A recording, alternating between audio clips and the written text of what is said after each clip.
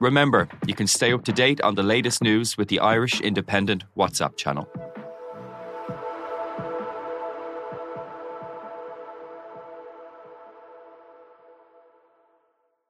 On this week's Big Tech Show, when will cars safely drive themselves on our streets? And who in Ireland is providing the technology to help them do that? We talk to one of the country's biggest automotive autonomy entrepreneurs. I have BMW Drive Assist in my own vehicle, and it is much, much safer because we are all prone to distraction, especially when we're on the motorway from Limerick to Dublin, for example. We've all been there where you actually forgot a whole section of the road. So I would say if you take it from a safety perspective, and it does allow you to kind of relax. The Big Tech Show, available on all podcast platforms. If you like the Indo Daily, you can follow us on Apple, Spotify, or wherever you get your podcasts. Today on the Indo Daily, Daniel Kinahan, Bomber Kavanagh, Jim Mansfield, the cartel mention and the bags of cash. Fairly bizarre recollection of it from the main witness in the case against Jim Mansfield, Martin Byrne. And what he told Gardaí was that he was dispatched in the early hours of the morning after Good Friday to Saggart House, which was the private residence of Jim Mansfield. He was told to make room available for a van, and Martin Byrne recalled to Gardaí that he arrived at the property, he opened up the gates and allowed this van access, and fairly bizarre scenes. Two men he didn't recognise got out. No words were spoken. He opened the door to the house. They brought in these two big navy canvas-style suitcases, dropped them into a downstairs office and left, and no words were said. Martin Byrne said he locked up. And the following afternoon, he recalled how he spoke to Jim Mansfield about what happened. He went to the house, and in the downstairs office, he saw Jim Jr. open one of the suitcases with bundles of cash coming from it, and Mansfield told him that there was around 4.5 million in cash in the two suitcases, and that was paid by the group of lads in the hotel the night before. And interestingly, Martin Byrne said Jim Jr. joked to him, "Even when I'm partying, I'm still making money." I'm Kinahan Sheehan, and today on the Indo Daily, Irish Independent reporter Robin Schiller reveals the details of a €4.5 million drug money deal between the Kinahan cartel and the Mansfields, and how it all turned sour. Robin, a Good Friday gathering, City West Hotel, 2009. Jim Mansfield Jr., the son of the owner of that large hotel complex, hosting a group of what can only be described as Irish criminals. Why and what was this gathering about? Well, it really was a who's who of Irish criminals. You had the likes of Fat Freddie Thompson there, who'd been notorious for his involvement in organised crime and now convicted murder. You would have had Paul Rice with connections to the Kinahan gang, and Thomas Bomber Kavanagh, who also had links to the Kinahans.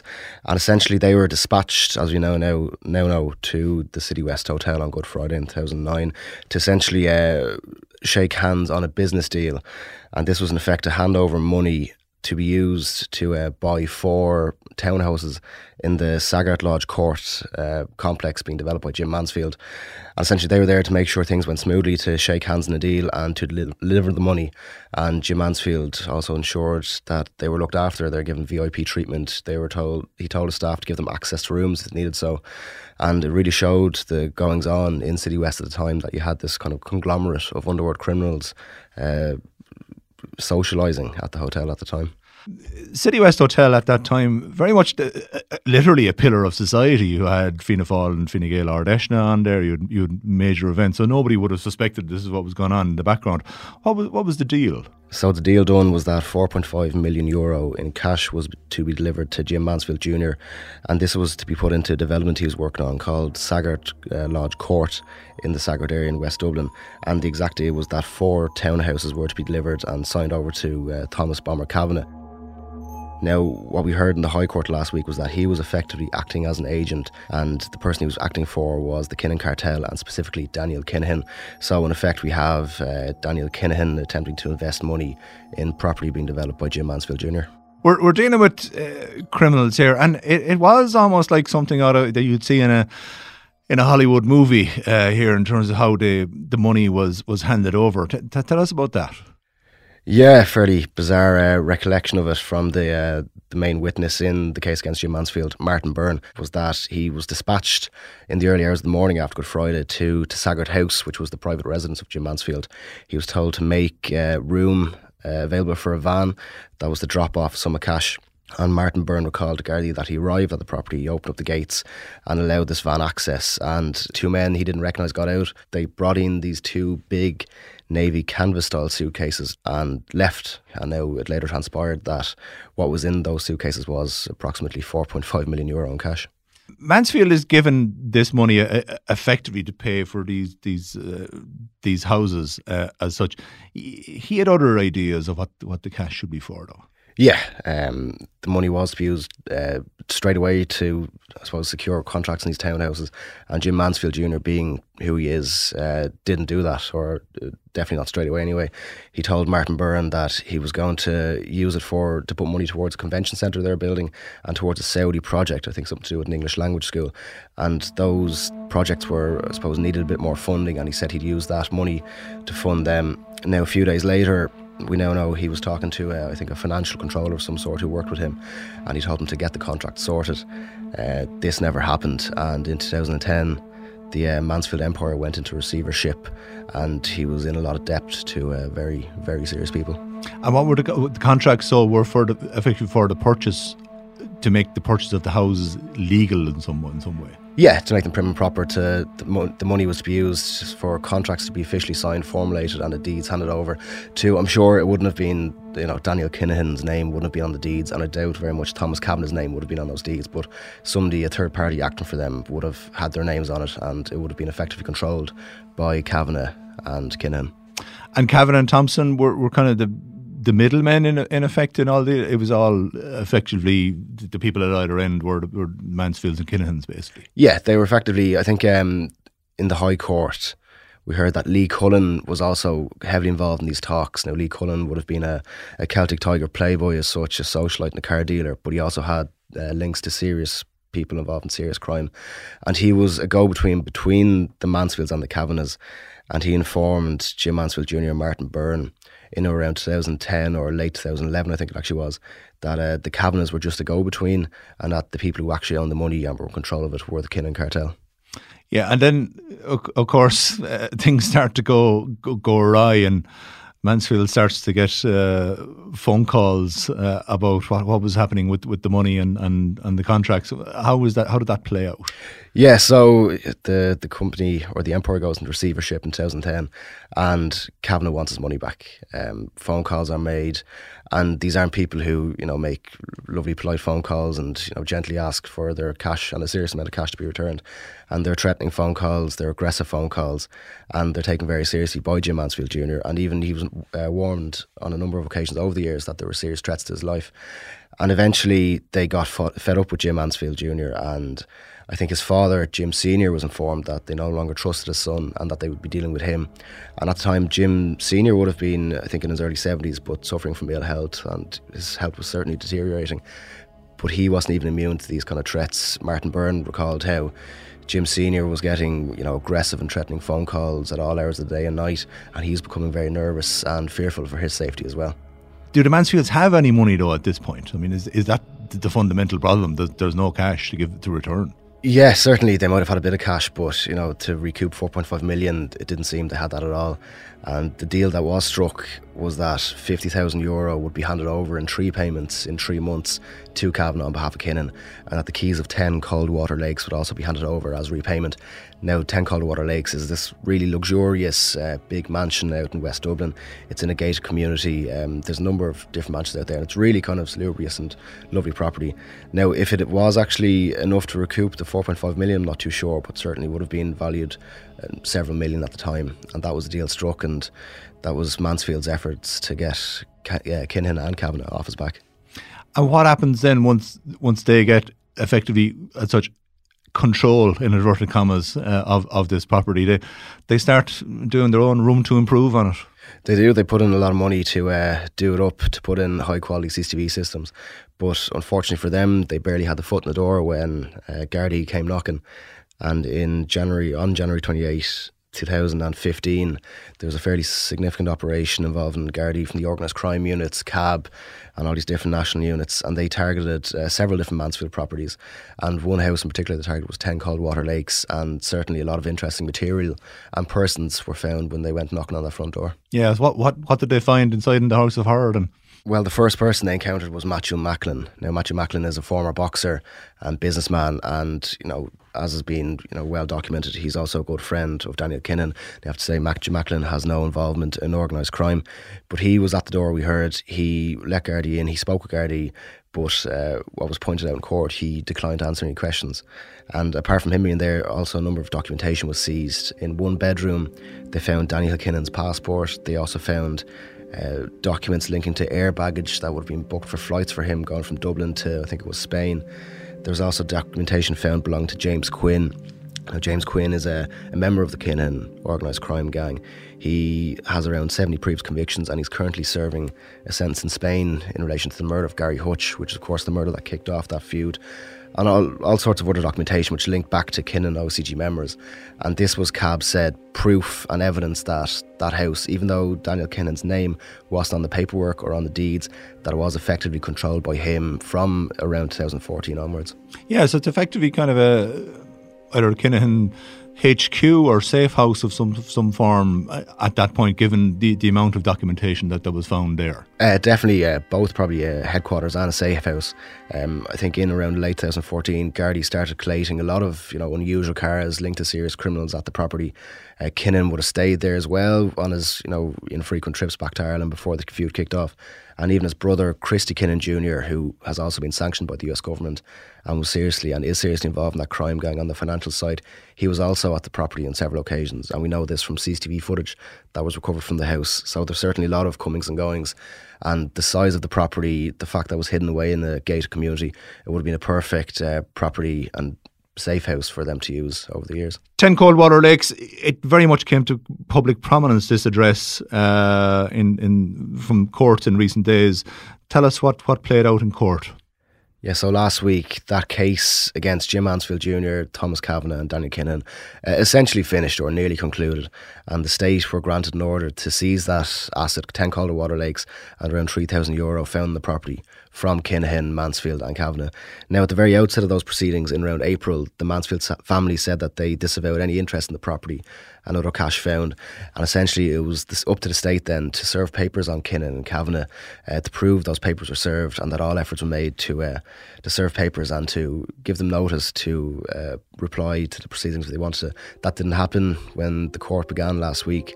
Their names were called out, no answer was given, despite serious and ongoing efforts to contact them. I think Thomas Kavanagh is serving a 21-year sentence in prison. 54-year-old Thomas Bomber Kavanagh, originally from Dublin with an address in Tamworth in the UK, ran the Kinahan crime cartel's UK operation. The crime agency estimated that he oversaw the importation of €36 million worth of cannabis and cocaine into the UK in 2016 and 2017. Gardaí went to him, police officers went to him, and he refused to engage with them. And even Gardaí sent various documents to Dubai where they believe Daniel Kinahan is still residing and hiding, and there was no response from that. So Judge Michael McGrath said that he accepted efforts had been made, no response had been given, and the case would go ahead. And effectively he accepted the evidence from CAB through various affidavits that the property 10 Coldwater Lakes and that cash was the proceeds of crime, more likely drug dealing, and that the state could seize it. So quite surreal scenes in court where you're literally having the Kinahan's names being called out and just a blank silence reverberating back. Yeah, and not really, but you kind of half expect nearly, somebody from the back of the courtroom say yes, present, or yes, here's counsel for Kinahan, but that was never going to happen.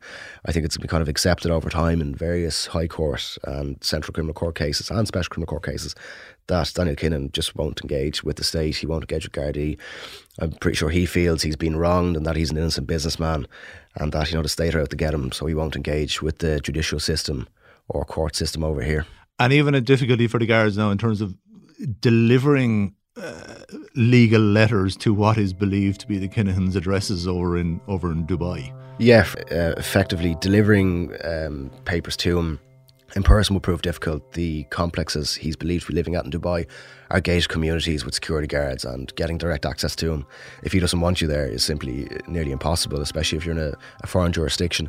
And the second point was in an affidavit by a Garda who tried to effect summons on Kinahan, or effect papers on Kinahan, was that he contacted DHL, the courier service, to send over the documents to Kinahan, Dubai, and they refused. They cited operational reasons and reputational risk, and this all stems from those sanctions imposed by the US government back in April, where anyone seen doing any kind of business with Daniel Kinahan could, face serious sanctions and consequences. And it's interesting that this even extends to a courier company simply delivering papers to Kinahan. That it shows how wide and deep those sanctions go. Yeah, you wouldn't fancy being that postman delivering that letter either. The significance, though, of this is that it's the first time CAB have got a ruling that allows them to seize a property linked to the Kinahans. Yeah, the very first one, and it's interesting that this all started, 13 years ago. They believe there are more properties they can't directly tie to them that they want to seize, but this is the first, this luxurious property that more interesting in the case, no deeds or no name of his was on the property, but they still managed to seize it, to say it was in his name, and the High Court accepted that. So it's certainly interesting. That might give a bit more impetus for cases going forward, that they can seize properties not directly linked to Kinahan, but that they believe he controls and were the proceeds of crime. Yeah, so the net closes that bit tighter. Now, Rob, there was other interesting affidavits came out in court associated with this case.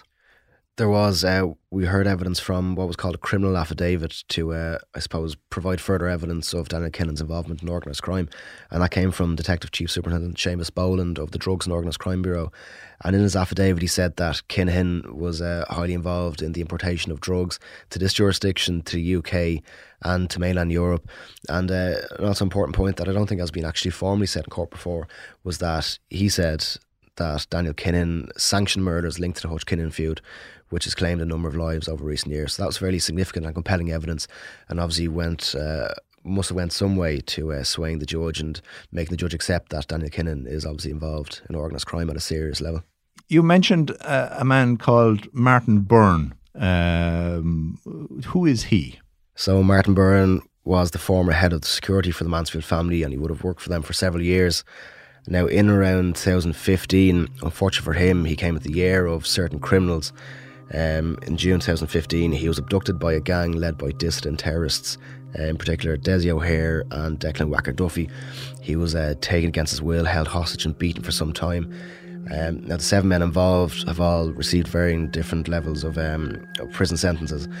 Now, the state had put Jim Mansfield Jr. on trial for that. They said that he arranged that abduction and was behind it. This wasn't accepted by the Special Criminal Court, but he was found guilty of attempting to impede the Garda investigation by deleting CCTV footage. The footage showed Mansfield leaving a West Dublin hotel with former employee Martin Byrne on the morning he was kidnapped by Republicans Desi O'Hare and Declan Duffy.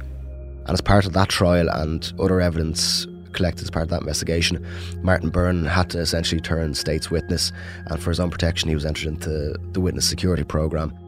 And from that Garda investigation, he gave further details to the Criminal Assets Bureau, where this High Court, a lot of the evidence heard in the High Court would have came from those statements he gave.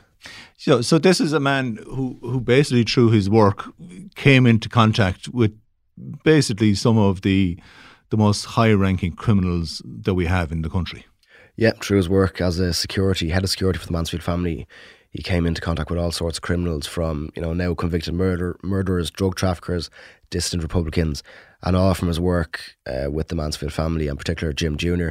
He's a family man, he's a number of kids, he's married, and their lives have been turned upside down by him having to turn state witness, give evidence against his former boss and the people who abducted him. And he's now living under an assumed identity in a different place, and very wary about his own security, I'd imagine. What's our understanding about witness protection and how it operates for Garda witnesses? Well, very little is known about in this country, I suppose, through what it is and the confidentiality around it.